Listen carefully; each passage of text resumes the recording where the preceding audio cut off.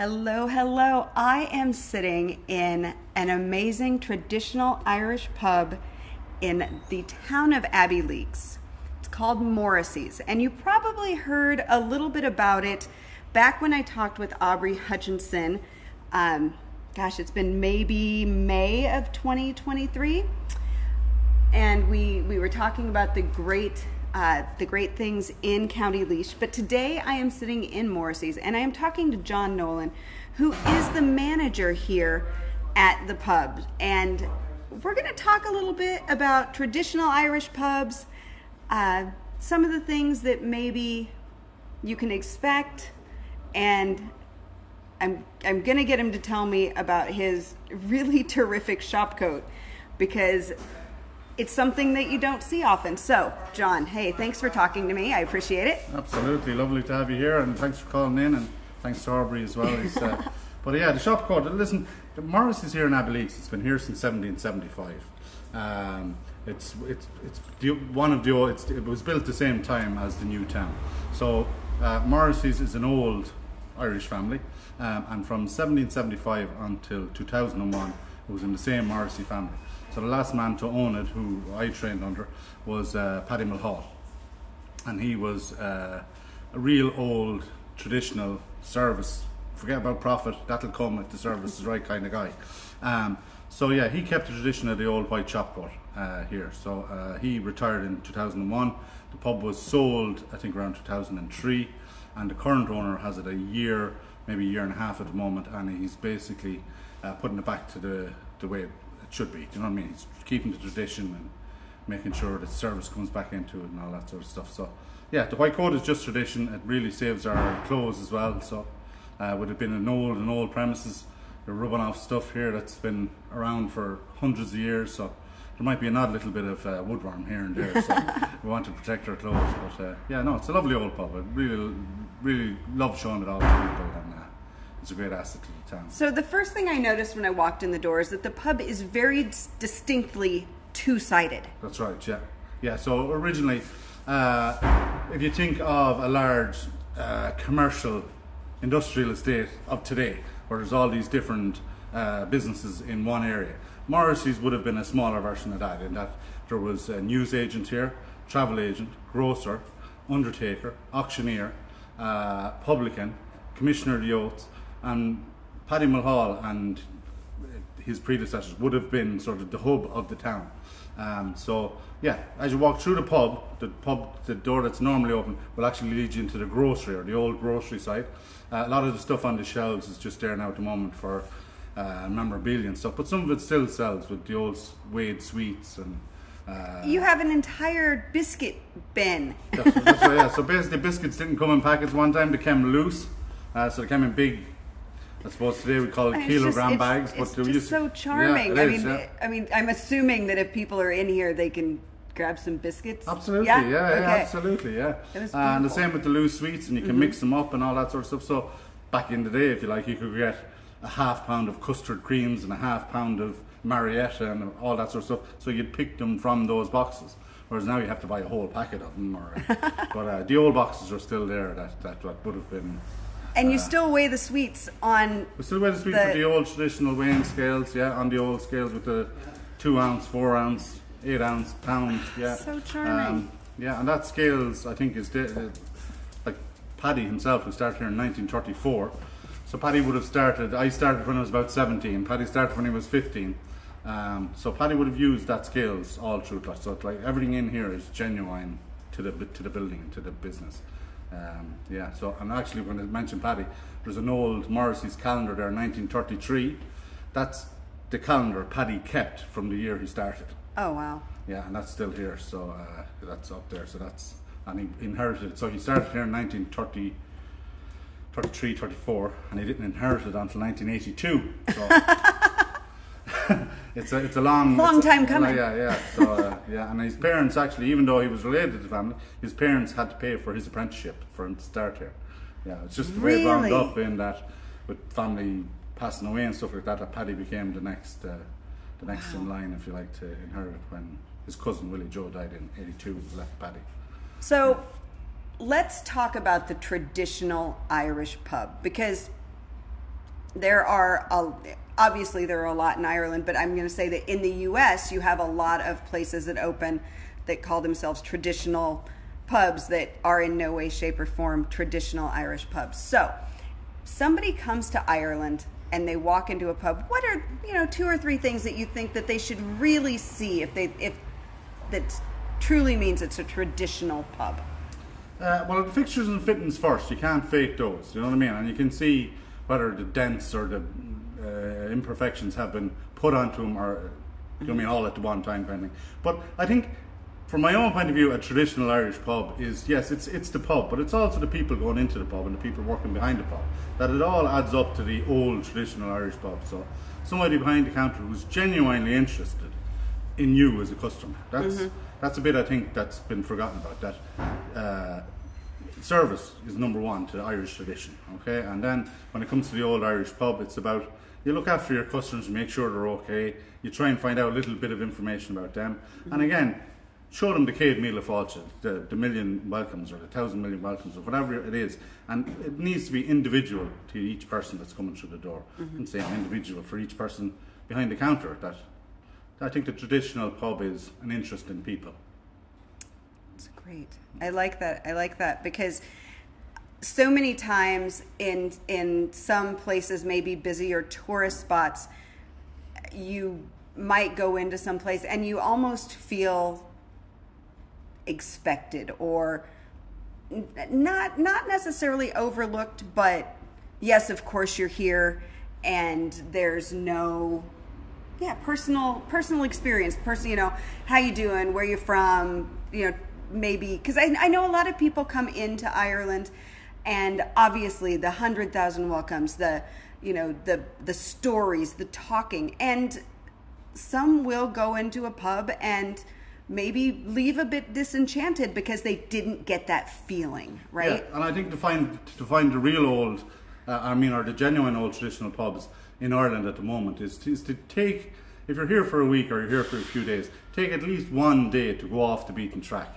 I mean, take a day, go into the Midlands or go to somewhere that's not known as a tourist destination, and that's where you'll find the old genuine. You'll fall into a story, or you'll trip into a story, you'll bump into somebody who really doesn't care that you're a tourist. They're interested to meet new people, and that's I think that's the genuine Céad Míle Fáilte. When you go off the beaten track, doesn't have absolutely go and see all the touristy things if you're here for a week or 2 weeks or a month. But I think everybody that's from outside the country should take a day to not do what you can find in a brochure. Ask somebody in the pub if I did want to waste a day and find out something new, and you'll find out it'll be the least wasted day of your holiday or of your trip if you do that. Yeah. So I'm going to throw you under the bus. Okay. If I have to waste a day, yeah, and I've wandered into Morrissey's, absolutely, Aubrey Hutchinson would be the first person. Aubrey Hutchinson would be the first person I'd be ringing, and I'd be setting up a day trip with him to bring you around the Midlands. We'd start you off here definitely with a good Irish breakfast, a pint of Guinness and a packet of potatoes. We'd get Aubrey to bring you away for the day, and then we'd bring you back here then for a bit of traditional chat where you could tell your stories of whether it's been truth or lies. But I guarantee if you come to the Midlands and you look up somebody, Aubrey or Morris Kern, or there's a few others, but definitely, come to get off the beaten track is what I'd say for one day of your holiday. Yeah. Lovely. Well, thank you so much for chatting with me. Thanks for inviting me into the pub. Right now you can tell it's quiet because they have opened the doors for me and let me we're just gone off peak season, so everybody's gone back to school. We would normally be opening at 12 o'clock in the day. This time of the year, we're opening at 5. We have a bit of renovations and stuff going on in the house. But as always, it's been a pleasure to open up for somebody like you. And thanks again, it's just, if you're passing Dublin to Killarney, Dublin to Kerry, Dublin to Cork, get off the motorway, stop in Abbeyleix, and check out Morrissey's pub and a few other things in the area. And ask for John, because I'm always interested in not working. I love chatting.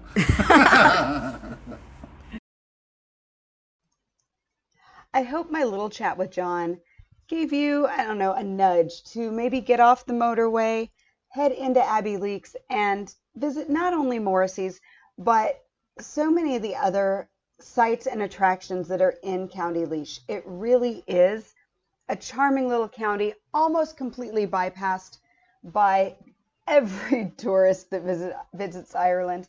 And like I said yesterday, if you want to get ahead of that next tourism destination that's been discovered, head into Abbey Leaks because I see a lot that they're doing, and I think that this may be the next hot spot in Ireland that everybody's heading to.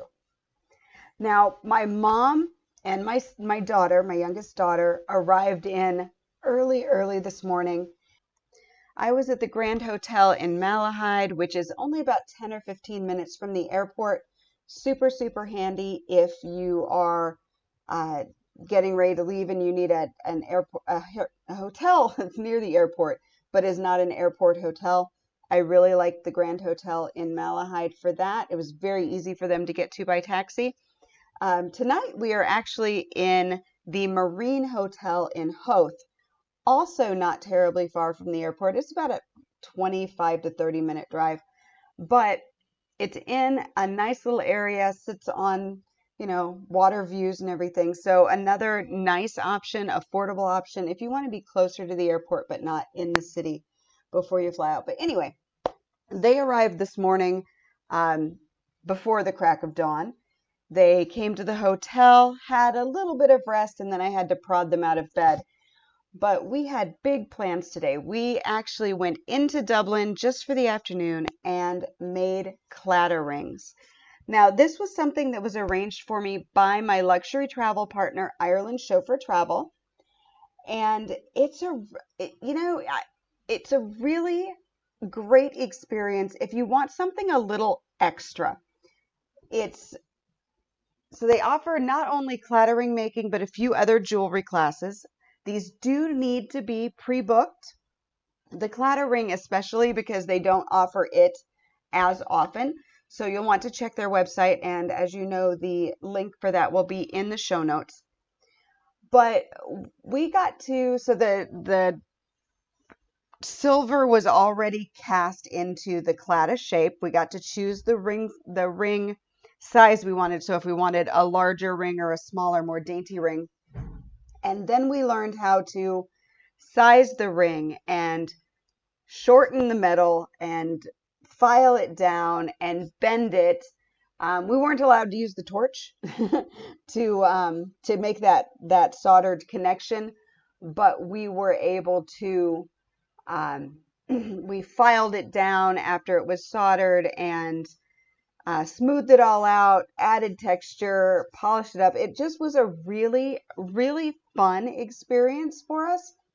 And it gives us a really great souvenir. We're not only bringing home a claddagh ring, but we're bringing home a claddagh ring that we actually created. And I think that is something that is just a little bit extra, a little bit more, right? So you can buy a claddagh ring pretty much anywhere, but it gives it almost that heirloom quality of I made this when I was in Ireland and here's what the claddagh means, and just kind of going through that. So if you're looking for something that is unique to do in Dublin, maybe you want to